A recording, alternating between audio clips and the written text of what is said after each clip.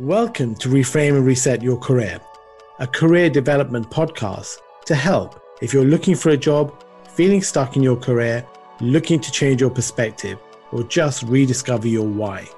I am your host, Harsha Boralesa, and this podcast came about from my passion for neuroscience and psychology and their interaction with career and personal development. In each episode, I will be interviewing recognized experts and successful professionals and asking them about their career journey, their real-life experiences, and to share the insights and strategies that have helped their careers thrive. Implementing change is not easy and does take time, but I do hope that their stories will inspire you to take a fresh look at your career and assist you on your path to a more successful and fulfilling career. Here are some highlights of today's episode. The more you put pressure on yourself, you're more likely to experience stress. So a lot of stress is to some extent self-induced pressure. It's understanding that confidence doesn't have to be about very high levels of self-belief or feeling really good. Just accept how you feel and how you're thinking. See confidence as more of something that's about action driven by values. I would encourage people to be more outcome agnostic. You can still have self-doubt and speak up in a meeting. Thank you so much for joining me today on episode 38 of the Reframe and Reset Your Career podcast. I'm delighted to welcome Paul Berry. Hi, Paul. Thanks for joining me today. Hi, Harsha. How are you? Very good, thank you. Before we begin, I just wanted to thank all the supporters of the podcast and YouTube channel for their amazing support. The podcast recently passed 4,000 downloads and 7,600 YouTube views. A special shout out to the US, where it has now been downloaded more than 1,000 times. And I had my first download in Missouri and South Dakota. Please subscribe, like, and share if you enjoy the content. I will be taking a break from the podcast over the summer, and this will be my last episode until Wednesday, the 14th of September, but we'll still release a few YouTube clips. I'm wishing you all a great summer, have fun, and stay healthy. Now back to the show. With a background in the field of performance psychology, Paul works with C-suite leaders and those transitioning into leadership roles to enhance various aspects related to organizational and individual performance. Paul specializes in developmental coaching, which seeks to better understand how leaders construct their worldviews and how this influences their approach to leadership, working relationships, and decision-making. His coaching aims to enhance client critical thinking and achieve shifts in perspective. Paul was previously a professional for nearly 15 years in the investment banking industry. He worked as an equity and credit derivatives trader for a global banking group managing large risk positions. Paul has numerous coaching and finance qualifications, including a master's in coaching and mentoring practice from Oxford Brookes University and a master's in performance psychology from the University of Edinburgh. Welcome, Paul. Thank you very much. Well, so happy to have you on the podcast today, Paul. And I've admired your work for a long time and just love your critical thinking. And you don't seem to be one who always just goes with the flow and likes to ask questions, which I think is so important in life, because I think sometimes we have these ideas of how things are meant to be, but until you actually question the reality of what you're doing, there's something missing there. So happy to have you on the show. So the way I like to kick off with things is, look, I'm a big fan of the arts. So is there a performer, song, book, or film which you'd like to share with us?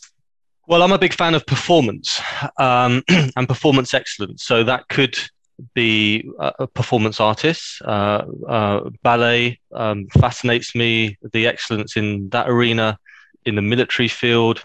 So anything related to performance and the psychology that underpins it interests me. And one book that I would recommend anybody who's interested in this area is a book by Chris Hadfield, and it's called An Astronaut's Guide to Life. And it has a front cover that looks as if it's going to be a bit of a jokey book. I don't know if you're aware of it, but actually it's quite serious. And Chris Hadfield is a Canadian astronaut. He was the first Canadian astronaut to work for NASA. He was originally a fighter pilot in the Canadian Air Force, and his original job was to put planes into fly them very high and to make them fail in such a way that the designers and engineers had no idea how to bring that plane back from failure. So his job was to ensure he didn't crash once the plane was, he'd put the plane into a sort of a spin, so to speak. And he's a fascinating character, and he has some great videos. He does TED talks about understanding risk, which might certainly be interested to your audience in the financial world, and just in a critical safety industry, understanding what excellence looks like, how they manage risk and uncertainty. I would point anyone to Chris Hadfield's work. No, thanks for sharing that with us. And yeah, I'm interesting to hear that you like ballet, Paul, because I'm quite a big ballet fan. And I don't know if you've ever come across a ballerina called Sylvie Guillem. She was famous sort of back in the day. And I'd never been interested in ballet until I watched her dance in this modern dance thing on TV. And suddenly it was one of these like light bulb moments where you could see what ballet could be like. And then I managed to watch her in the flesh. And I think ever since that time, I think whenever you're watching people at the top of the game, and I think she's one of the greatest ballerinas of the last, 50, 60 years, you can see something even from somebody like myself who knows nothing. It's amazing how it's quite easy to pick these things up. But yeah, I love that example that you shared with us. Now, sort of moving on to your background, Paul. Now, we have a pretty similar background in the sense that you studied economics and then investment analysis at university. So what led you to that choice? I'm not even sure that there was a choice. I just fell into it, probably similar to people who become doctors. Maybe their parents were doctors or lawyers. My father worked in banking, and so I'd always been exposed as a young boy to that world, the world of finance, economics. When offered it as an A-level subject, it just seemed a natural option. And from there, I found it interesting. I was reasonably competent at it as an academic discipline. Frankly, I don't think I had any idea what to do after university or how to differentiate different types of banking, investment versus corporate banking or wealth management. And I just fell into a job. I'm not so sure it was necessarily a conscious choice. So you moved into sort of banking and then became a trader, which is obviously highly competitive and very sought after. So how did you manage that transition? And were there any particular strategies that you used to get that position, Paul? Well, I think trading has, as with all jobs, there's a particular stereotype and fantasy about the job, and trading has from the outside, certainly years ago at least, was seemed to be exciting, a dynamic job. The money, obviously, or people have a perception that you can earn loads of money. So that's what drew me into that area once I was in the banking environment. And yeah, it's you're then a practitioner. You're not just understanding things theoretically. You're involved in the markets and making decisions. And there are elements of the fantasy that match the reality. There are also lots of differences. Yeah, but so I think that's what certainly drew me into that field. Cool. And obviously trading can be incredibly stressful. So how did you how did you deal with that? And did you do anything in particular to build up your resilience? Now, I personally, I never traded. I knew that wouldn't be for me. So I I went down the accounting route. And when I went into banking, it was more on the structuring side. So you had a much longer term planning and execution and structuring of deals. But, on the trading side, I assume that there's a much more short term, in terms of putting on trades, and obviously there's analysis behind it. But how did you deal with the stress, Paul, with that? It's interesting you say trading can be stressful. So behind your question is an assumption that stress is embedded into trading, and I would suggest an alternative perspective, and this is just more broadly around stress. The degree to which somebody experiences stress is to a large extent, not in any way entirely, but to a large extent, a function of how you interpret your reality, how you interpret events. So I actually never found trading particularly stressful. There would have been occasions where I had positions that were either losing money or big jumps in a market price that meant we lost money. And that would have been anxiety inducing because of the consequences. The consequence, okay, you lose money, and how will that affect bonus and ultimately job security? And I think that's a natural thing to experience. I don't think you would try to not experience that. The experience of anxiety is there for a reason. It's information for you. You don't want to not have anxiety in any trade. Would you like to be operated by a surgeon who doesn't experience anxiety? I wouldn't. Anxiety helps focus your attention. It's motivational. It enables you to think about how you're responding to risk. But outside of that, I mean, the more you put pressure on yourself, you're more likely to experience stress. So a lot of stress is to some extent self-induced pressure, and it's pressure around expectations of yourself, expectations of others, how others will see you or perceive you. And if that becomes too much, you're likely to experience stress. I was quite chilled out because I didn't really care how people judge me. And I wasn't that bothered about whether I made loads of money or not, which probably meant I wasn't very suited to trading. I was interested in it sort of from a scholarly perspective and practically as well, but I was not this Wolf of Wall Street who had to make loads of money every year. And so, again, naturally, I had perspective, and that meant I experienced less stress. No, I just love that answer, Paul, because I do think that sometimes you get caught up in the byproducts of your success. So as you're saying, if you make money, then it goes into your bonus. Hopefully you'll get promoted. People will perceive you in a different way. And on the flip side, if you don't or things go wrong, then it's career limiting. And that whole idea of being attached to the result, it's quite a dangerous game to play. If you feel as if you're defined by your job, your title, or your role, you see people who get very nervous, very anxious. But I like that point you make about you need a certain level of stress and anxiety, because that does tell you to almost focus and really think about what you're doing. Because if you just are very gung-ho and you don't realize about the downside and it's just the upside, then you'll just be putting more and more risk on without thinking about that type of risk and whether it's going to pay off. So I love that point. Do you have any other thoughts? Well, stress is just information. All feelings, thoughts are just information. If you're walking down the street and somebody attacks you with a knife, you're going to get very stressed. Your heart rate's going to go up massively. Your digestion system will stop. You don't need to digest your lunch because you might be dead in a minute. Your mouth will dry because we don't need to salivate the digestive tract anymore because you might not be alive in a minute. And this is all adaptive, and your attention will be diverted to the situation at hand. You're not going to be distracted by a text message. You won't be thinking about what am I having for dinner tonight. You'll be focusing on what the stressor is. That's adaptive and that's useful. Similar in other contexts. The problem is then if that becomes chronic stress and that impacts your ability to process information. And that's, I think, something to consider. Not whether stress is good or bad or even minimizing anxiety. It's more about your relationship with the anxiety that's important.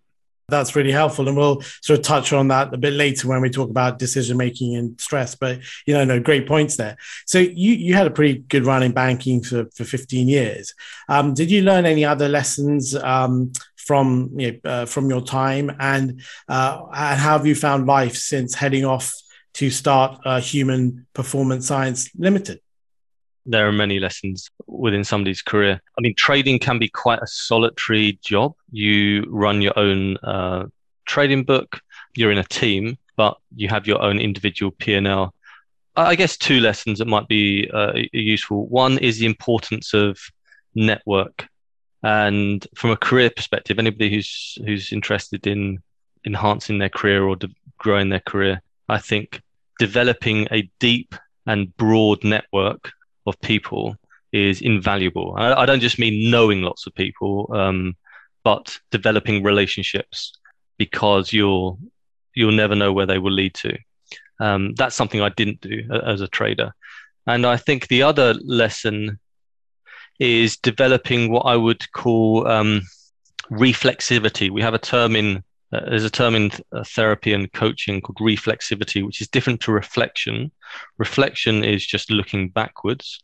Reflexivity is an understanding of the self and how that impacts, just what's going on with you. So to make that less abstract, one of the reasons I left the banking world was because I just kind of lost interest, and I was quite interested in applying. I was more interested in pursuing a career around psychology, coaching, and applying that in back into the finance profession to improve, sort of group dynamics and leadership capabilities. But that was a conscious decision. What was unconscious, probably, and unrecognized, and probably only that I realized several years later, was that part of that decision was driven by a lack of confidence in myself that I was capable enough in that field.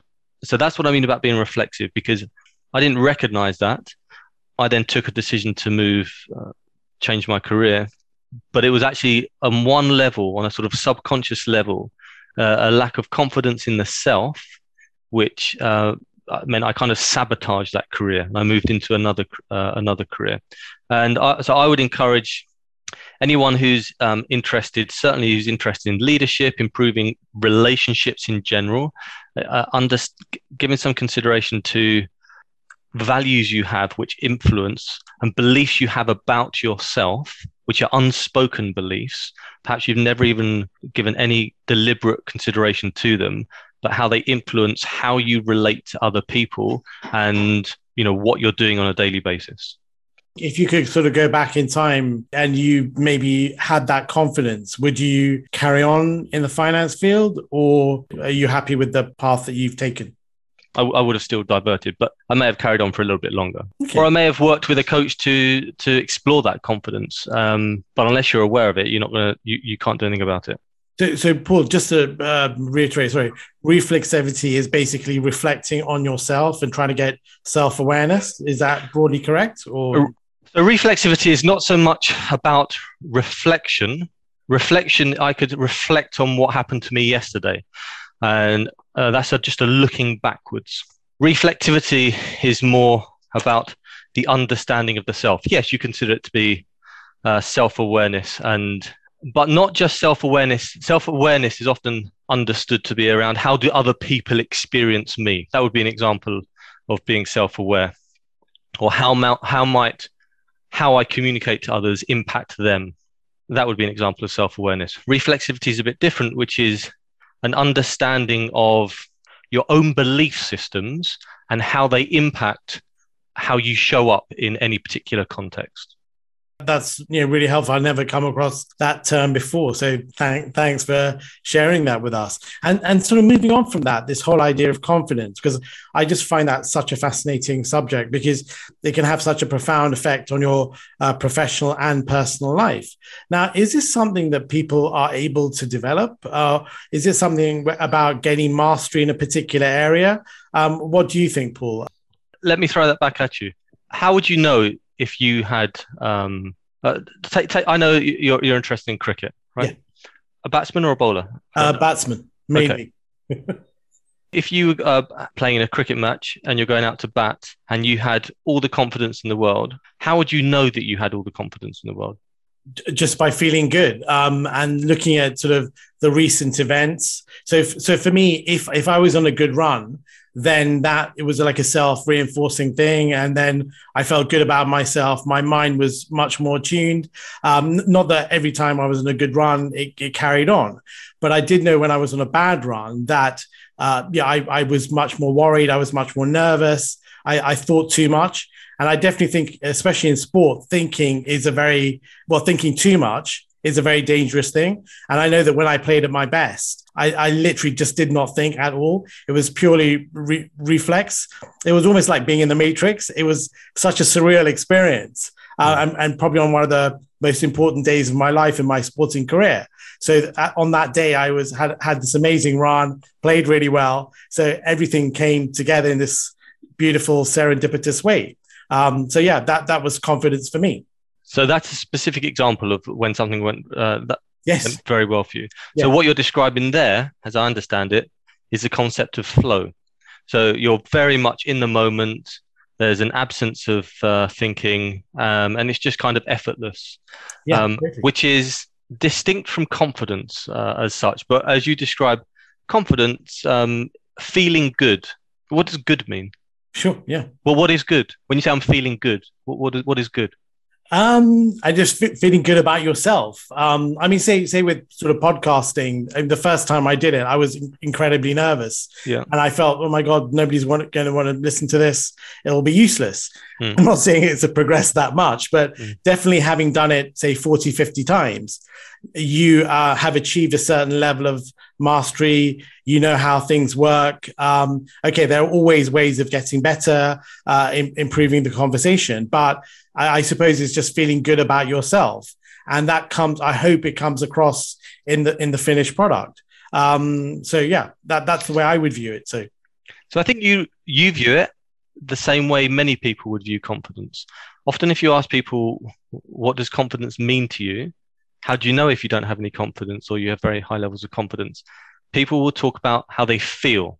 It's exactly what you did, feeling good, or the degree to which they have this sort of negative self-talk. If I'm not feeling confident, I will be talking critically to myself, or having nerves, anxiety. Another thing that people often talk about is having a sort of belief in oneself. And they would consider confidence to be about having an absence of doubt. If you had 10 out of 10 confidence, you'd have an absence of doubt. You'd feel something that could be very energized for somebody. It could be calm, but there's something about, I would feel a certain way, and maybe an absence of fear. This is how most people understand confidence. And the approach to then work on that is to try to minimize anxiety, to use a sort of sports psychology approach called cognitive reframing, which is where you recognize negative thoughts, then you adopt different perspectives.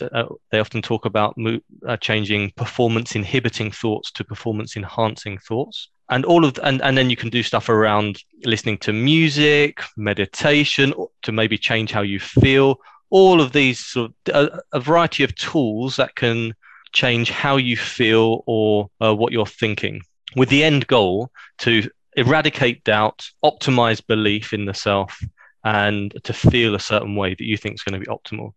So Paul, so you're saying it's not about feeling, it's something else. Is that right or not? I haven't said what I believe yet, but I'm saying that if you believe confidence is about feeling a certain way or not thinking negatively, then this is what you would do to address that.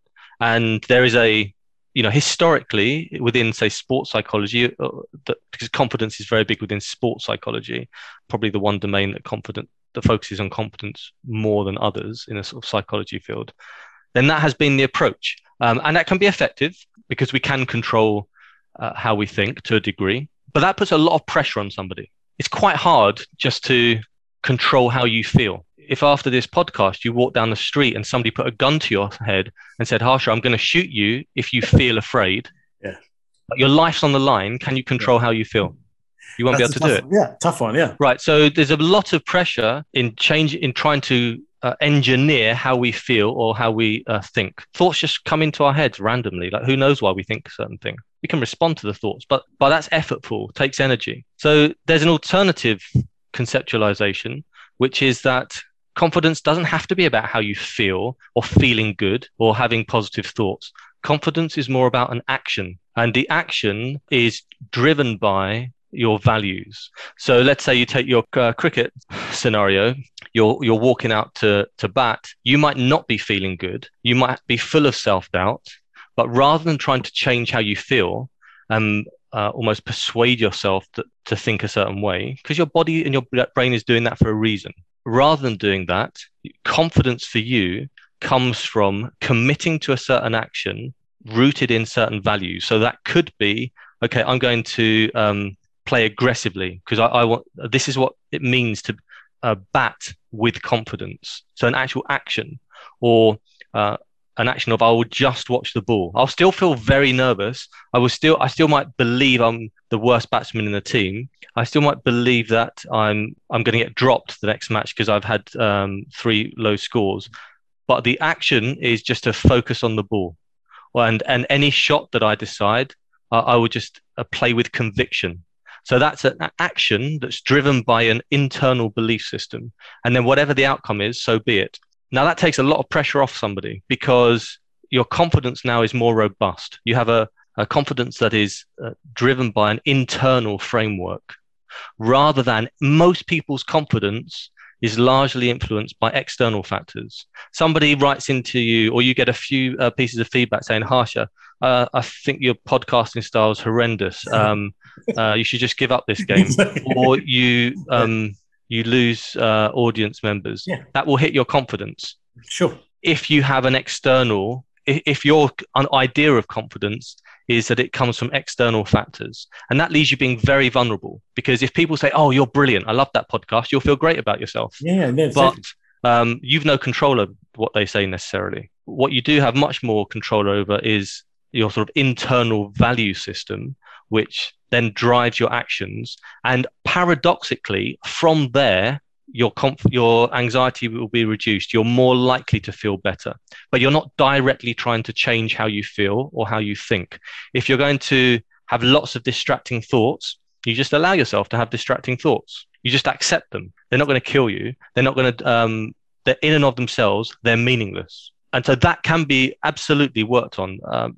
But it's understanding that confidence doesn't have to be about very high levels of self-belief or feeling really good, because most people do not have very high levels of self-belief at all times. Many people have low feelings of self-belief for most of the time. Even if you hear interviews of sort of, Roger Federer, Rafa Nadal, these are the greatest tennis players of all time. Often when they're interviewed, if they've won a 5-set match, they will say, oh, halfway through, I thought I was going to lose. So if they struggle with belief, then mere mortals will as well. And so it's a bit of a fool's errand to try to constantly change how you feel or what you're thinking. Just accept how you feel and how you're thinking, and see confidence as more of something that's about action driven by values. So Paul, is it trying to focus on the process and those actions and concentrating on that? So say with the podcast analogy, if I prepare, really research my guests, make sure that I've done everything I can to make sure the show goes as well as possible, and then we record the show.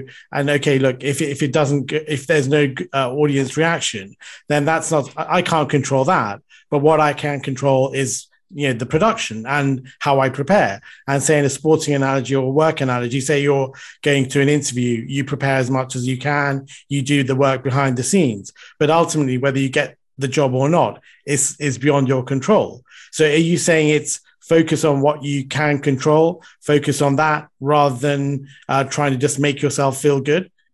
Well, certainly I would encourage people to be more outcome agnostic and focus less on outcome. It's not entirely outside of your control how many people listen or watch your show. That will be a function of the quality of it and your marketing, etc. And so that's information. If you see viewer numbers dropping a lot, you would be deceiving yourself if you just ignored that, because that's useful information for you. Yes. Yeah. Again, this notion of focusing on what you can control is a bit of a paradox, because actually we have far less control than control's a bit more is an illusion. We like to think we have control because it's very discomforting to think that we don't have much control. But actually I'm suggesting it's actually not to try to control how you feel or your thoughts. Obviously the example you gave, yes, you want to focus on the process, but in this situation, or in this example, the process is understanding what are my values in this situation, whether that be people who are nervous speaking up in meetings. I don't have the confidence to speak up in meetings. I don't have confidence going out to bat in a cricket match. Same thing, that people think the solution to that is to increase their belief, to minimize their anxiety, to minimize self-doubt. You don't need to. You can still have self-doubt and speak up in a meeting, because your decision to speak up in a meeting comes from values you hold. And a value there might be, it's important to me that I share my point of view. It's important that I challenge other people to facilitate group learning. And you can do that while still being petrified, while still thinking everyone's going to judge me. You don't have to remove those thoughts or feelings. And that would be the process. Okay, no, that's helpful. And say in an interview context, if you're feeling nervous and you're lacking confidence, are you saying there that you need to just share your thoughts or try and get past the nervousness by saying, look, I want to get this job because I feel that I would be able to, it would be a good job for my talents and skills. Is that a way of reframing it, or in terms of how you would talk to yourself, or how you would become confident or be confident in a situation like that? Obviously you're nervous, you're worried because it means something to you to get that particular job, but how do you get past that? And what actions are you then focusing on in that context, for example? So if it were a job interview, yeah, again, it's the same approach. What are your values in that job interview? What's important to you for how you will be in that job interview? And that isn't so much about reframing. You could reframe stuff. So if you have very high levels of anxiety because you're thinking, oh, I must get this job. Again, as I said earlier, that means you're putting a lot of pressure on yourself. That will be helpful to a degree up until a turning point. If it's very important to you that you get a job, that will generate self-induced pressure, which will then help you prepare for the interview, do research on the company, understand your CV, understand your area. That's motivational. Once it goes past a tipping point, that's going to be unhelpful for you. So then, yes, having some form of perspective, look, actually, it's not going to be the end of the world if I don't get it. There will be other opportunities. Then that can be helpful. But confidence in the interview is much more driven by not even trying to eradicate nervousness or self-doubt, accepting that, but being clear on what would be a good performance look like here in terms of what I'm doing. And that might be being curious. I'm going to demonstrate curiosity about this company and about the interviewee. Well, how would I know that I was being curious? Okay, I would be asking certain questions. I want to be a good listener in this interview. How would I know I'm listening well? And what action equates to good listening? And so being clear on what's important for how you want to be, translate that into particular behaviors and apply that framework in any context, but in that interview, that's what confidence is, not feeling super calm and sky high self-belief, because self-doubt's healthy. There's nothing wrong with self-doubt. And if you have a too high self-belief, then you could come across as arrogant, and that will be picked up by the people interviewing you. And so any feeling is okay. You don't need to change the feeling. All that matters is what you do in the interview. Paul, I just love that. And I just wish we had more time to explore this, because I think it's just such a fascinating area. And I'm definitely thinking about it in a completely different way from the way I thought about it before. So thanks for sharing that with me and our listeners. Now, sort of moving on to, say, decision-making under pressure, obviously that's difficult. Any thoughts on that and about this whole idea of intuition and developing expertise? Well, I mean, that's a huge area, developing expertise and decision making and intuition. I mean, intuition is often a misunderstood construct. Intuition is really about pattern recognition and picking up cues in your environment. And there are obviously people do make decisions using intuition. Sometimes people make decisions analytically, and sometimes it's a mix of both. But intuition is not some sort of mystery, special skill. Often people will explain a decision through intuition when actually something came to them. Something came into their consciousness after some subconscious intuitive process was going on, and they got some insight and it just popped into their consciousness. They don't have any, you can't look into an unconscious process, because by definition, if you did, it would then be conscious. But intuition is pattern recognition and seeing certain cues. Now, there are certain contexts and decision-making environments that are conducive to intuition, and others aren't. So in the intuition literature, they call them kind and wicked environments. So a kind environment is where you will have repeatable patterns, because you can only develop intuition if the similar patterns repeat, and then you can start to pick them up. That's why you can develop intuition in the medical profession. People looking at scans, expert radiographers will pick up things that novice radiographers will miss. There was research into neonatal nurses who could detect that babies were unwell before any medical diagnostic could sense it, because they're noticing certain things in their environment which repeat, and they've been doing it for a long period of time. They can't necessarily directly access this, but that's what's going on. If you're working in an environment which is characterized by randomness or huge complexity, then intuition is much less valid, or possibly even not possible. That would be what's called a wicked environment, because you can't learn from it. If an environment just has randomness, then there's no repeatable patterns. You can't learn, and you can't develop intuition because you can't pick up those cues. And so some different decision-making contexts allow for intuition versus others. And intuition tends to be a quicker type of decision-making. Obviously, I know you're familiar with the work of Kahneman. So he has, I think it's important to always, Kahneman's book, Thinking Fast and Slow, is like, everybody who's interested in decision-making has read that book. It's a very celebrated book. But when you consume information, it's always important to think, like, what am I not being told here? What are the belief systems and assumptions that the author is making that aren't being articulated? So Kahneman is inherently skeptical about intuition. So he will look, or in his research, he looks for environments where intuition doesn't work. Another researcher, equally well known in decision-making literature, is Gary Klein. But Gary Klein is a big fan of intuition, and he finds that intuition is very helpful. Well, it's not surprising, because Gary Klein researches environments where intuition is valid. As I said, the medical profession, firefighting, whereas Kahneman looks in areas where intuition will make us fail. And it's because the environment lends itself to that. And I think that's a good example of, thinking critically about what we're consuming, what we're being told, not deferring to an authority about a particular topic, because they won't tell you what their assumptions are in the book, because that won't sell the book. But good stories sell the book. So Paul is really trying to understand the environment you're in and thinking, okay, are there these repeatable things going on?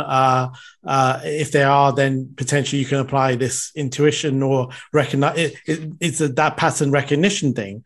But if you're in a situation where that's not the case, then obviously you have to understand that you can't apply these, you can't pick up these patterns, and then just be aware of the situation you're in.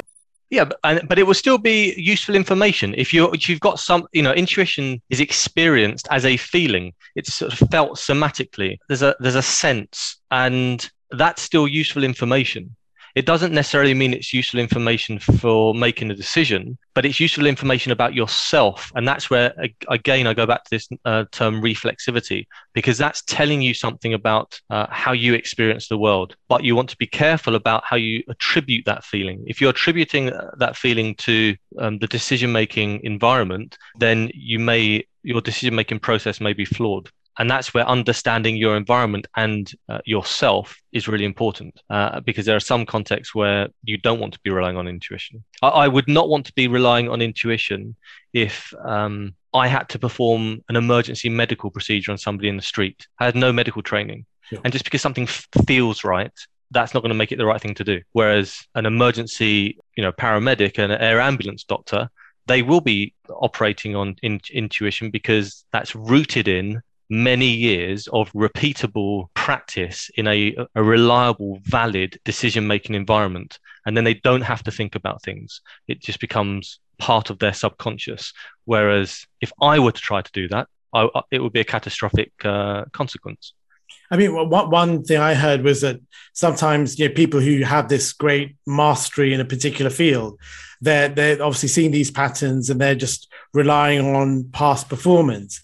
But then the real skill is to say, if you have a fact pattern or a situation which is different, then the skill there is recognizing that and then applying a different set of thought principles to that. I don't know if that's something that you've ever come across or.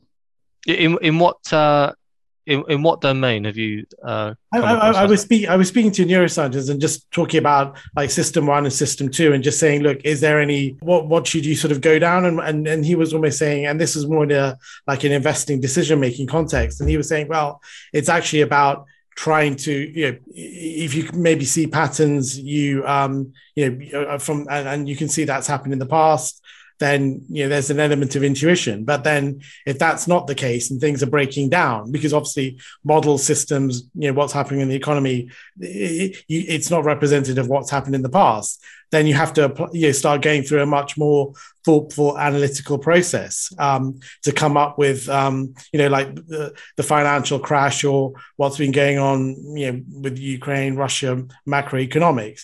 Things are breaking down in a way. So you can't just rely on past history to predict the future or analyze. It was more in that sort of context. Yeah. And of course, the past again is useful information, but, at the very basic level, a capital asset pricing model in stocks assumes that stocks follow a stochastic process, right? So, randomness is kind of embedded into the pricing of financial assets, but that doesn't mean that patterns don't repeat and the intuition is invalid. It's not the most valid of environments, financial markets, for decision making, for sure. Whereas an area like like chess, surgery, a sort of medical profession, there's more validity, but nonetheless, the experience of intuition, again, is information, because it's telling you about, as much as anything, it's telling you about your attitude to risk, what makes you feel anxious or not anxious. It doesn't necessarily have to reflect what's going on in the environment, but it's giving you information about yourself. So understanding yourself is all part of this process in an environment where information is ambiguous and we're not sure how to make sense of information. Is that information coming from the market, or is that information about me? And that's a judgment, and that requires introspection to develop this reflexivity, to understand, okay, what am I feeling now? What feelings do I shy away from? What feelings do I avoid? What's uncomfortable for me? That's information, but most people never attend to that. So they have a lack of awareness of these type of things. No, that's so helpful, Paul, and thanks so much for sharing with me today. Now, obviously, I realize that we're running out of time. So, firstly, I'd like to just thank you so much for taking the time today to share your thoughts and insights with me and the listeners. Just wish we had more time. And just one final thing: is there anybody you'd like to give a quick shout out to who's helped you in your career? A quick thanks to anybody. Who would I like to thank? Well, look, I mean, I'm inspired by many people, and within the coaching community, I love the work of Tatiana Bachkarova. She's a professor of coaching who writes a lot about understanding the self, issues around self-deception that are interesting to me in my executive coaching work. Yeah, and I guess my sort of LinkedIn community, who are great for sort of thinking partners and challenging colleagues and coaching colleagues in improving the quality of our thinking. Brilliant. Well, Paul, thank you so much for taking the time to be with us today. And I'll make sure all your details about your website, social media contacts are in the show notes. So once again, Paul, thank you so much. Have a great day and enjoy the rest of it and your call. Take care. Thanks very much, Harsha. Thanks for your time. I've really enjoyed the conversation. Cheers, Paul. Thank you. Bye-bye. Thank you so much for listening and staying to the end. That was such an enjoyable interview. If you would like to listen to more episodes, then please consider subscribing to the podcast, which is available on your favorite providers, and subscription is free. If you wish to learn more about any of the resources mentioned in this episode, please take a look at the show notes, which are available online. Thanks once again for listening. Stay safe and look after yourself. I hope you will join me again in the future.